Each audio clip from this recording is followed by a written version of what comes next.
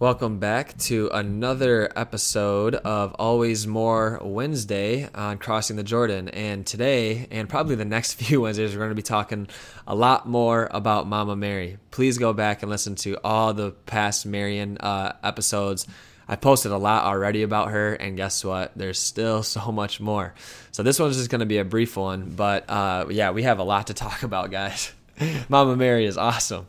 Thank you, Jesus, for giving us your mother. So this is going to be a real quick one. So you know how us Catholics, us crazy Catholics, a lot of times we refer to Mary as Our Lady. Well, where did we get that from? Why do we call her Our Lady? And so this is actually very ancient, before the time of Christ even, because guess what?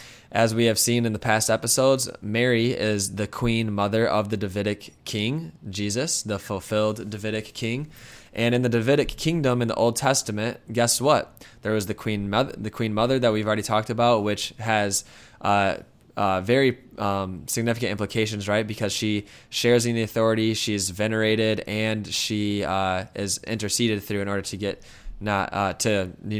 communicate to the king, right? So there'd be kind of like a quick trip through the kingdom, or through the kingdom's queen lady to the king, right? So Mary is the new queen of heaven and earth, because her son, the king, is the king of heaven and earth, and she is the queen mother in the Davidic kingdom. And so Our Lady actually comes from all those references of in the Old Testament. There are several queen mothers of Israel and Judah. And guess what? Every single queen mother was called, I believe it's pronounced Gabira in Hebrew, which means the Great Lady or Our Lady. So every single queen of the Davidic kingdom was the queen mother in Israel and in Judah, and they were called Our Lady or the Great Lady. And Mary is the new queen mother of the Davidic kingdom and her divine son, Jesus.